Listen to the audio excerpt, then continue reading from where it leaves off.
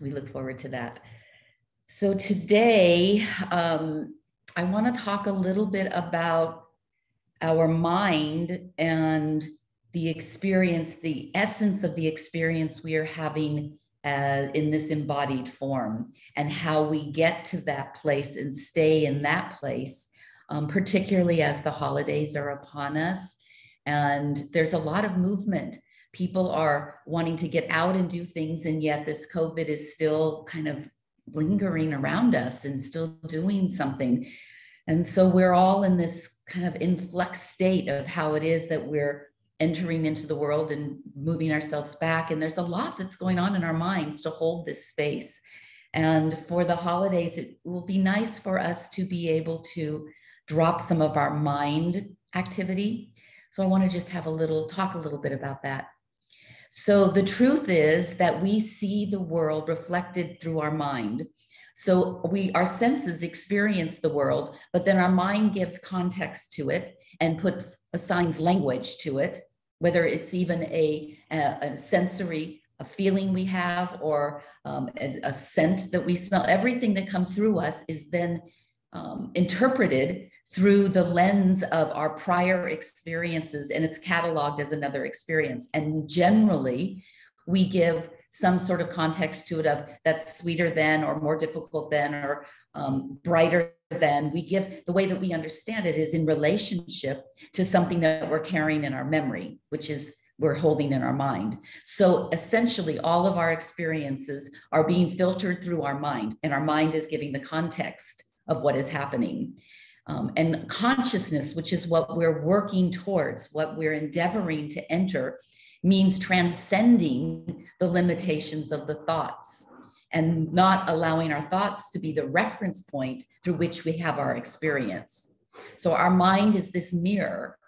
Ram Dass talked a lot about the mirror. I think he even has a book out about the mirror of our soul, or the mirror of something, but that everything that is happening through this one side of this mirror that we're seeing into the world. And the mirror is facing, the reflection is coming from the outside in.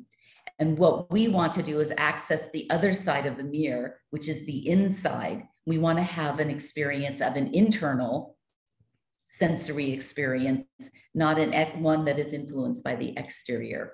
So cleaning the mirror off, how do we get this mirror to be reflecting our outside experience, but still allowing us to have an experience that is deeper than just what's happening around us or through our senses? There is another layer of sensory experience for this essence of the spirit that we are, that is not tactile, sensory. This is why the sadhus and the babas do pratyahara, which is the practice of removing yourself from your senses. This is why they sit in dark caves. This is why they will remove themselves from even any noise and sound around, because all of those are impressions that are relating to our mind and then giving us some internal dialogue, and how to remove ourselves from those external sensory impressions to get to the underneath experience that is really the divine self that we talk about. Our connection with divinity, our piece of the whole, is happening underneath of that. So how do we get to that other side of the mirror? How do we pick up in this very nuanced place without allowing our mind to be the context maker of our experience? So contemplation, which is how we think through things, we sit and contemplate how we're feeling, what's happening around us. This is all another mind construct. So some of us will think, well, I'm in a very peaceful way, contemplating, allowing things to come and go. We're still tracking our experience through the mind. Still, the mind is using its context to decide what's happening for us, no matter how contemplative we are, no matter how mindful we are, as long as we're still utilizing the sensory world to give context to our life, we are shrouding the essential essence of our being from being the experience that we're having. So the contemplation piece isn't about self. You can't contemplate yourself. You can't experience yourself through the lens of something else that you've had as a memory. You have to experience yourself in the clean place of not using external sensory memory-based experiences.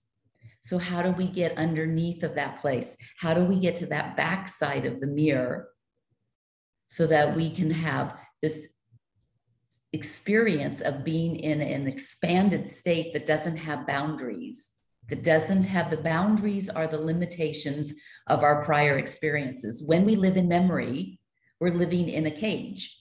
We can only have the experiences that have been contained by our memory that tell us this is how it is, this is the other border. These are our boundaries from which you're going to have an experience. And the experience that we want to enter into is beyond those boundaries. It doesn't have an experience, but because we don't have the experience of that boundlessness in a regular way, in an ongoing way, we don't know how to reach into it naturally. So we hold on to the mind's experiences and use those as our gauge, as our guideline, but those are boundaries, they're barriers. We have to hop over those into the expanded state. When there is no experience of that expanded state, it's very difficult for us to touch the divine nature that we are. So when people are struggling with their own merging with the divinity, how am I coming out of the divine nature? If you aren't having a sense of your own essence, you won't feel as connected to the whole. That's consciousness, is the connection, the deep connection to the whole. And when we are connected to the whole, we have a sense of, we start to see the glimmers of where our divinity is bleeding in and emerged and meshing with the divine of the cosmos. And we start to feel this potential that is a part of us that has no limitation. Sure, we have bodily limitations. We have all sorts of things that we could consider limitations, but the soul is not limited by those things. So we want to keep stepping beyond that. We want to have the knowingness and the experience of the expanded nature. Because when we use our mind and our memory as our gauge, as our reference point, the mind is endless. It's a loop of patterns and memory that's endless. So we are in a constant state of remembering how something is judged up against something else. And there's never a place to jump outside of that and to allow for an expanded experience that isn't contracted or controlled by the memory's guidelines. What's happening in the mirror of the mind keeps us engaged for this whole lifetime. It's endless. The thoughts and the emotions will go on in a constant loop. Stepping outside of that loop requires us to see the back side of this mirror, to have the reflection into the soul space instead of the exterior space that we live in, which is beautiful. But it is a constant reflection and comparison of what has come before, not of what is the unknown, that is the expanded space. We want the experience of the divine expanded space in our day as much as possible.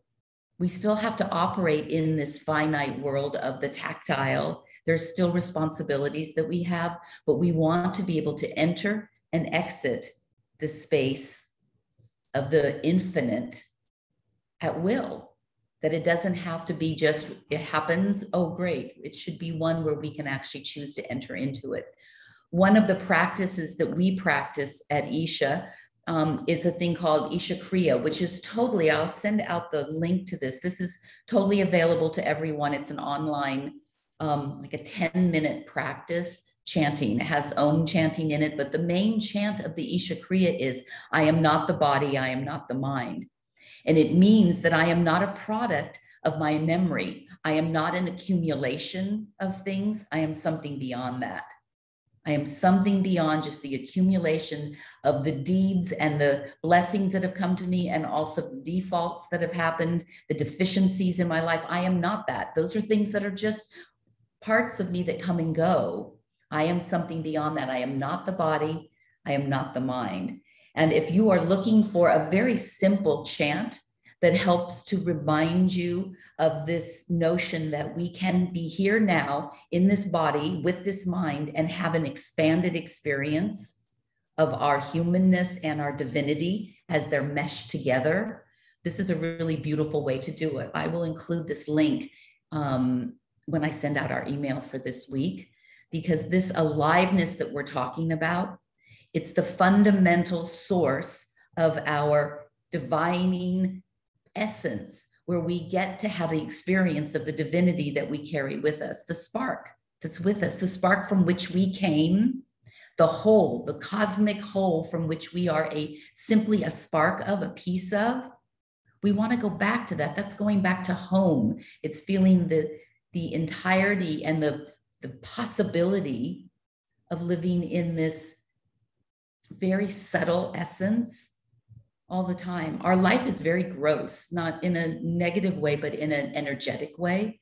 It's very dense. Being in this body brings us to the densest possible experience that we can have. And so for us to cultivate an experience of a more subtle way of interacting with ourselves into the whole of the consciousness is an important practice. And so Isha Kriya is one that I would like to recommend to you. Another thing I would like to talk about is that there's there are 2 times of the day when you have an opportunity to really notice yourself slipping into a state, I'm going to call it pleasantness. And one is in the morning, just as you're waking up, before you've gotten out of bed, before you've set your sight on what has to happen for the day. There's just a waking up few minutes, maybe it's only a minute for you, where you just feel in that bed, there's all this potential for the day. You have not yet begun to engage, and you're still lying in this very sweet space of moving out of sleep into awakened state. And there's a pleasantness that you feel that isn't sensory in the sense that it's not coming through your body as I'm feeling my body on the bed. It's a deeper sense of I'm in a place of contentedness in this moment. I know all of you have felt this because it's a really unchi kind of feeling, and it happens in the morning just as we're coming out of our sleeping state. And it also happens just as we go into sleep at night. If we pay attention as we're easing ourselves just before you're in the awakened state and the sleep state, there's a place, almost a floating, where you feel you're moving into it, and there's a lightness, a subtleness of being. This is the pleasantness that I'm talking about, that is the experience outside of this denser physical experience that we're having. And for us to cultivate being in that state of pleasantness, another way to get this that is used in spiritual circles is fasting. And people say, why is it necessary not to eat? What's happening when you're not eating? Because when you're not eating, there's a definite knowingness of how we are separate from our body. Our body, and having its cravings and its hunger, becomes this entity that needs something. And we can feel ourselves separate from that. And as you then come out of fasting and you feed yourself, there is a pleasantness in this space, not about filling up your stomach, but about the satiation of this bringing the body spirit back together. There's a moment when you feel just just having that taste of something, a morsel of something, gives you another whole level of experience. It's that space that I'm talking about, staying in, getting in, recognizing, cultivating. It's a pleasantness. It's even happens when you're really, really thirsty. You've been on a hike or you've been somewhere and you're really, really thirsty, and it's not giving yourself enough liquid to feel full from it. It's the first sip of it when you have it and you just are like, something else is occurring in your system, and you feel that pleasantness and that association with something outside of the ordinary way that we are with our body and how we are in the world. We want to learn to stay with that pleasantness. We call them the sandhyas. They're the 4 times of the day when energetically our planet within the solar system, within the cosmos, has an opening of the energy. And that happens at sunrise, sunset, noon, and midnight. And often we will have our meditations and our spiritual disciplines sadhana happening around those sandhyas, because it's an easier way to enter into this state of pleasantness that I'm speaking of. And so you might, even if you, excuse me, set your watch or a clock to have yourself waking or being in a state of awareness on those 2 or 3 or 4 of those times, sunrise, sunset, noon, and midnight, you will notice that you have an opportunity to go into a space that it's open. It has an openness for you already. So getting into the feeling and the sensation of this pleasantness is easier. And the more we practice how it feels to be in that space, the more we can call it to ourselves, and we can have that space be part of our movement throughout the day. So utilizing Isha Kriya, utilizing not snacking and eating and drinking throughout the day. I know there are a lot of practices that have you taking small bits of things. If you want to start having the experience of separateness with your body and your spirit having a separate experience, we need to give spaciousness between eating and spaciousness between our drinking. So the ashram, we only eat twice a day. There's very little snacking in between. The people following it strictly do not eat anything in between the brunch meal that we have between the 10 and 11 a.m. and the evening meal that we have at 7 p.m. Everything else is clean. So your system is not spending its energy on the digestion and on other things. You're allowing an emptiness in yourself that then gives the spaciousness for this feeling of pleasantness and this comparison contrast of putting your body just a little bit out here, holding your body just at a slight distance from you, so that the essence of you is having the experience of pleasantness. The body's doing whatever it's doing out here. How do we separate those two? This is a really important practice for us as we move into a state where we want to start having string together more of these experiences of our expanded nature. We have to move ourselves away from the mind giving context and a constant dialogue about what's happening around us, because that overshadows this state of pleasantness and this state of being almost floating. So take some time this week, ladies, as we go into our holiday week, as we're approaching Christmas and the craziness around us, of really set your clock, set your watch so that you can take advantage of the sandhyas.